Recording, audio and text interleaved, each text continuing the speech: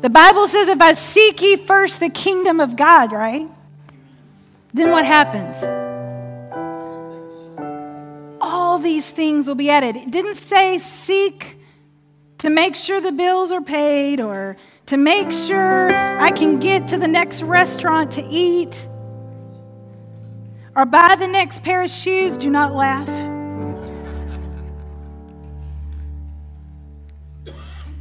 But it says when I seek him first, amen, then all these things, because all we really need is him. He is more than we will ever need, amen. That I can promise you. We're in a time in the life of the church, if you are new to the Methodist church, maybe you've been in the Methodist church forever and you're like, I'm not totally sure why I've got to give up something or take something on, but we've hit that season.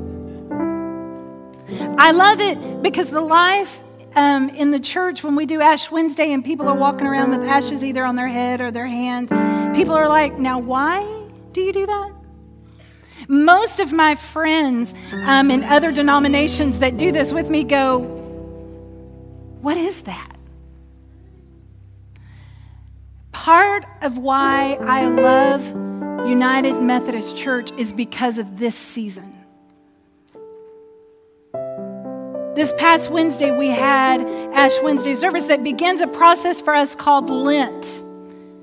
There's a lot of really good things about Lent. One being the liturgical color is purple. Can I get a witness? But it is a time for us to stop and go, okay, I kind of need to stop and pay attention. And maybe it's stop doing something that you know has been a bad habit for you. Maybe it's something that you love that's not even a bad habit.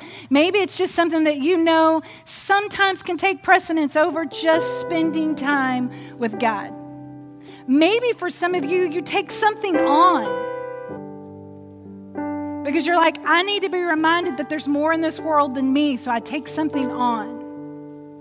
Whatever that is for you, the point of Lent is for us to stop and capture the moment of what it means to fully live and understand what Christ did for us. To stop and fully understand what it means living into that every day of our life and acknowledging it. And I'm really excited because right now we're starting a series today called Soul Reset. That's just a good title, isn't it?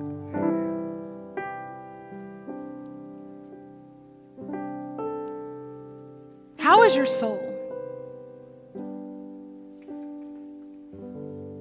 Do you know?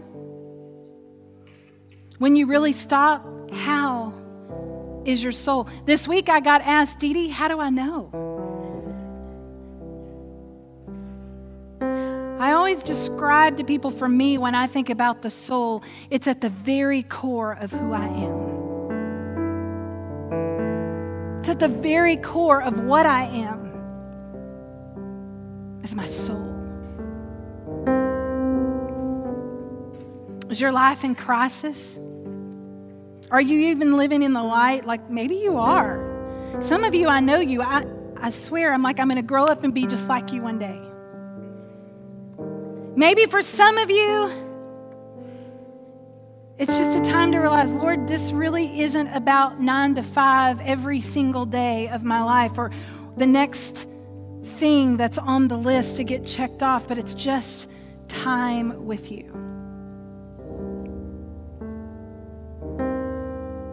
So what does it mean to reset? I've been thinking about this a lot. Probably about 18 years ago, I decided I was going to buy a sports car. Do not laugh, Dennis Street. But if I had not been in ministry or a singer, I'm not kidding you, I would have been a race car driver. I'm really not kidding. My dad had already put me through classes. I was learning how to drive. My mother thought it was hysterical. She called me A.J. Foyt, and I didn't even know who that was. But I got this car, and it was the coolest car. It was what they called Portofino Silver. And it was so low to the ground, I had no issue getting in and out of it. And if you're short, you understand exactly what I mean. You got in the car, and the computer was beautiful. It had wood grain. It was the coolest car. But 2 weeks into driving this car, it started doing all kinds of crazy things. I would take it in. They would tell me it was this. I would get back home, and it would do something else. It was like, what is in this car? Every time I turn around, the air conditioner would go out. Or if I pushed AC, the heat came on. Or if I pushed the heat, the AC came on. Or if I flipped the switch on my chair, it would roll down the window. Serious, true story. Constantly. So finally, after about the 5th time of taking my car in and having it maybe 6 weeks by this point, when I took it in, the guy comes out, and I can tell he's like deer in headlights. He's got this look. He's like, ma'am, the only thing that we can figure out to do for your car is we're going to have to reset it. Okay, that's awesome. He goes, no, wait a minute. When we reset your car, that means everything that you've set to memory, every single thing, and if you know me and my radio, I've got it set a real certain way. Does that surprise you, detailed about that? All of that, it will be gone. Your mirrors, your chair, your air conditioner, all of it. We will have to help you figure out how to reprogram everything in this car. But it's the only way we know how to help you get rid of whatever is going on. So there was no choice. We reset. And believe it or not, it was a real button. Interesting part was, it was a process. It was a process of getting things to working again the way that I had them set up, that I even forgot I had set up. It was a process of the obvious things that I knew immediately that I was going to have to fix, so I did. But it was an ongoing process. It took work on my part. It took patience. It took me like focusing for a minute going, okay, don't forget this, don't forget that. Because when you're in your car, you're used to, especially when you're short, you need the chair to work. But here's the thing. It never had another glitch again. Never had to take that car back. Sometimes we have to just reset. And in this series, it's going to allow us to do that. And so what I want to do is I want to talk to you today about one portion of what that can look like. And we called it Eat Something. And some of you go, well, I'm trying not to eat something. But just follow me. We're going to start today in 1 Kings chapter 19, starting at verse 5. And one of my favorite people to read about is Elijah. He laid down and slept under the solitary broom bush. Then suddenly a messenger tapped him and said to him, "Get up, eat something." Elijah opened his eyes and saw flatbread baked and on glowing coals and a jar of water. What would you do if you just woke up and all of a sudden there's this pretty flatbread sitting right there? I know some of y'all would say, "Get me a margarita."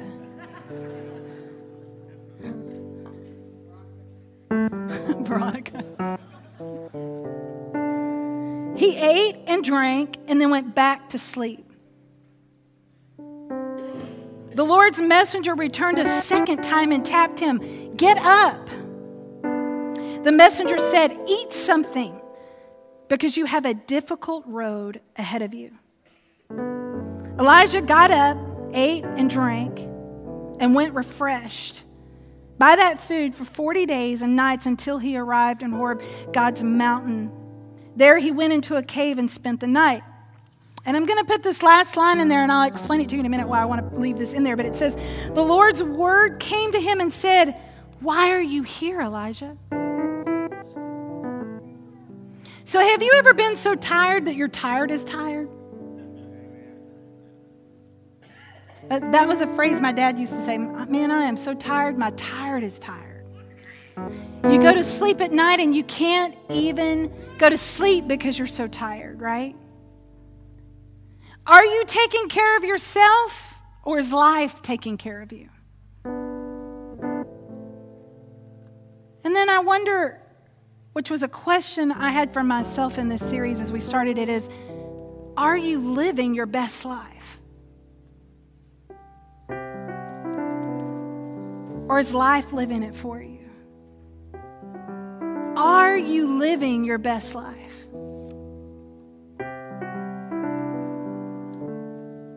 This is where Elijah was. He was tired. Elijah is a prophet. Now, this guy has been in charge. Like, he has been busy.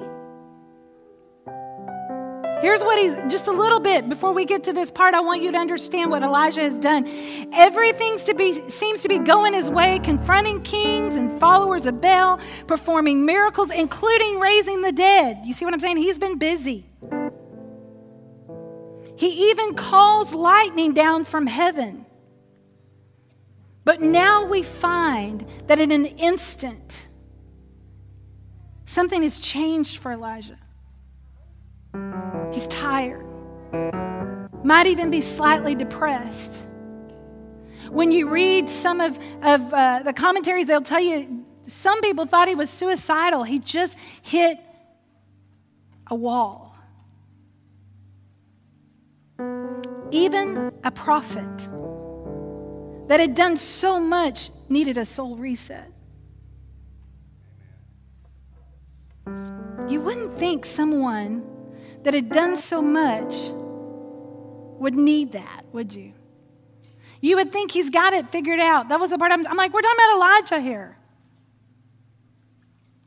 This is a prophet who has served the Lord, where little by little, one thing after another has happened that he has done, that he has worked for, and now, due to circumstances, is fleeing to the wilderness to sleep. To sleep. And he's so exhausted that a messenger has to say, get up and eat. That's exhaustion.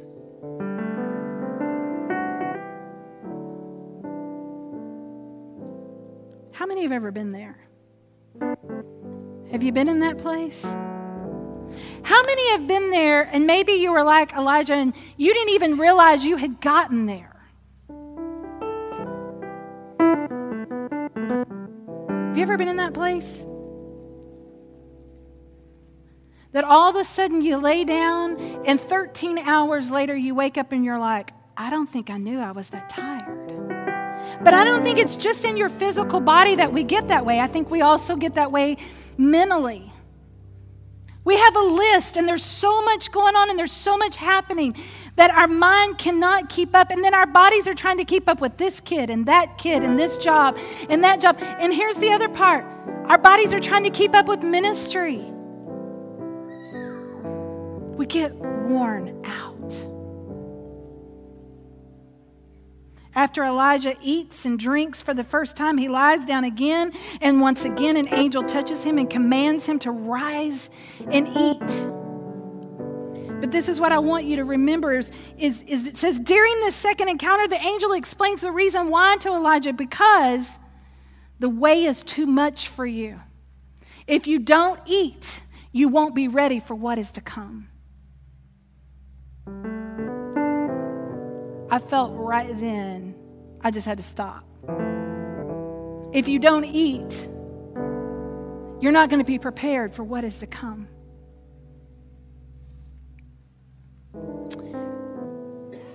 Reverend Dotson, who wrote the book, Soul Reset, tells a story, and I loved this story. He says he was preaching a funeral of all things. It was a rather large funeral, and he said, I loved this family so much. He said, I had to preach this funeral, and when you're a pastor and someone in your congregation passes away, you have to preach the funeral. And he said, but I wasn't feeling right, and I didn't know what was going on. And he says, I'm in the middle of preaching this funeral, and I realize something is about to happen, so I am rushing, and I am hurrying, and I'm trying to get through this message to the end of this service, but I didn't make it, and he passes out in the middle of the funeral. I just want you to know that would be the worst thing ever. You're at someone's funeral, and you pass out. They get him to the ER, and here's what they tell him he has: extreme fatigue. According to the latest definition, this includes all kinds of fatigue, but here's what they will tell you is that 836,000 to 2.5 million people every year will gain extreme fatigue. It's growing that fast. It said in 2015 in YouGov.com poll found that 38% of Americans already have poor sleeping habits, eating habits, and meditation habits. And it's growing. I think many of us are walking around in fatigue. Do you guys agree? Y'all don't look at me and go, no, I know better. I think many of us walk around fatigued. We have gotten into so many bad habits just by accident. Because here's what I believe. I believe we get into a place where we don't live anymore. We just survive.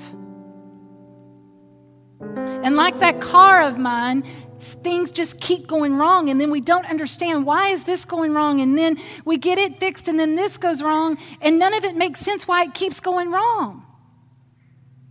And the only way it's going to get better is if we hit reset. That's the only way it's going to get better. Because then what happens when we begin to hit reset is we begin to go, okay, I can't do this anymore. God, put me in the way you created me to be and place me in the way I need to be placed. There's kind of this control thing that happens when we begin to let go. How do we begin to live?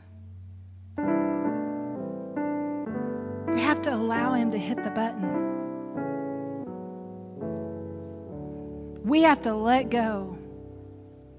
And through the process of Lent, that's what it's about for us, is letting go. Letting go of maybe habits that are just not necessarily bad habits. They're just habits that aren't for you. I'm just telling you, Jesus is pleased with chocolate and shoes. How could that be a bad thing? Coffee. But here's the deal. Any of those things that take the place of what God is in my life and where God is to me and for me and in all of those places, anything that gets in the way of that, it needs to go. It needs to go.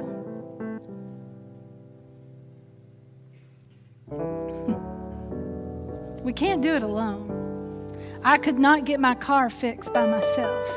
Pastor Junius could not preach that funeral that day because why? He had gotten to a place where everything had become way more important than taking care of himself. Now I'm going to stop for a minute and go off just to the side and say to you, I'm not saying that this sermon is make it all about you. That's not what I'm saying. But what I am saying is take care of yourself so that you can make it all about him.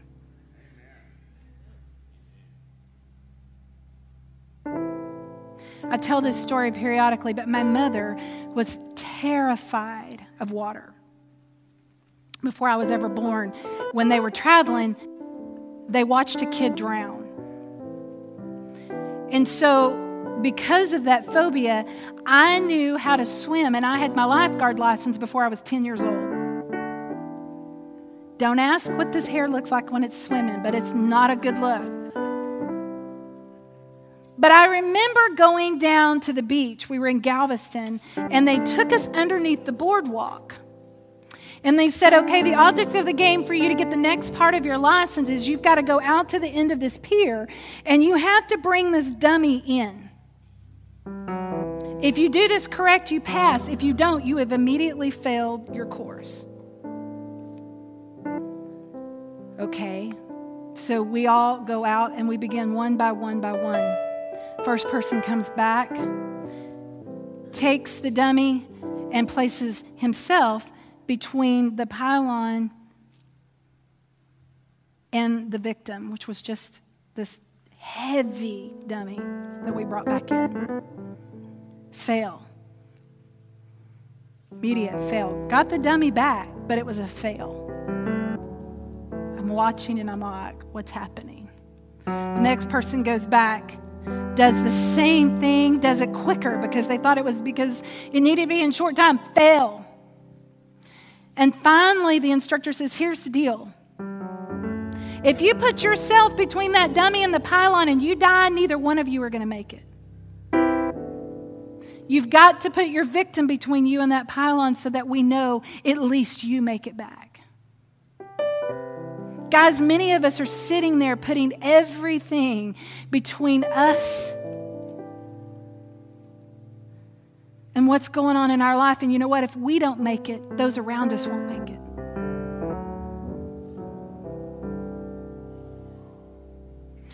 We have to stop and reset. We have to stop and go, am I maintaining my body the way that I should? Am I maintaining my mind the way that I should? I know I don't have time to read and pray, but make time. When you do something for Lent this year, make sure you hit reset. Because here's the deal, we want everybody to make it. And there's a lot of people depending on you to be the one to help them make it.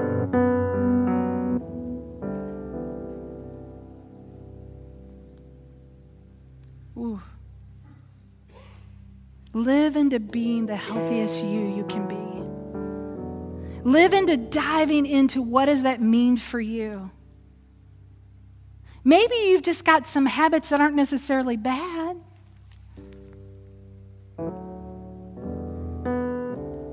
Maybe one Coke a day isn't bad, but is that really good for you? But there's no better way to understand nourishment than what we're about to do. We're going to come to a time now of communion. And when I think of soul reset, nothing sets my soul into a better place than remembering the greatest meal ever served. And here's what I know. It wouldn't have mattered what it was that day. Jesus would have used it right there at the table, and he would have served with it right there at the table, whatever it was. But we know that he took bread, and we know that he took wine.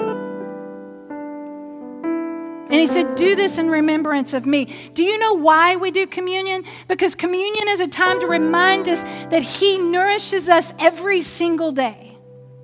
That his grace is applied to our life every single day. That his love is given to us freely. There was nothing you had to do to earn that. It's not because it's some ritual that we love, that we've done in the church our whole life, and it makes us feel all warm and fuzzy. There are very real reasons why we take this time. Why it is important to us in the life to remember why we do this. Because when we do that, it does give our soul a moment to say, reset. And when I remember the wine and I remember the bread, I remember the nourishment that was given for me and given to me freely.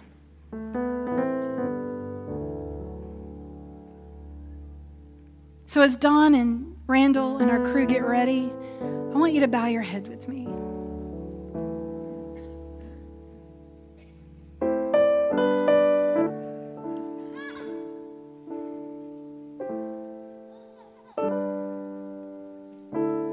Father God, this season,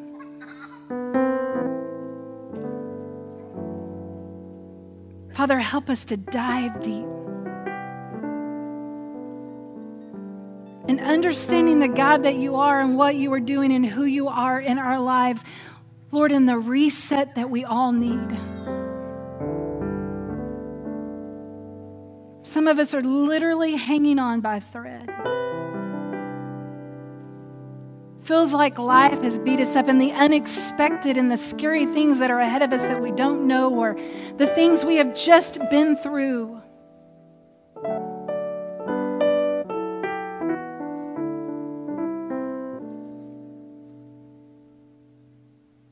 But Father, what I know is that you are a faithful God. In all things, you are faithful. You will be our shelter. You will be our comfort. You will be our guide. You will be the courage that we need and the wisdom to speak.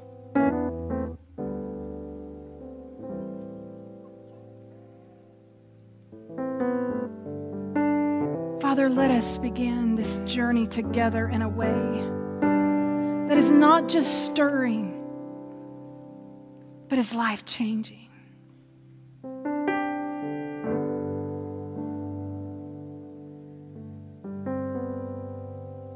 Father, we thank you. We give you glory and we give you honor. In your precious and your holy name.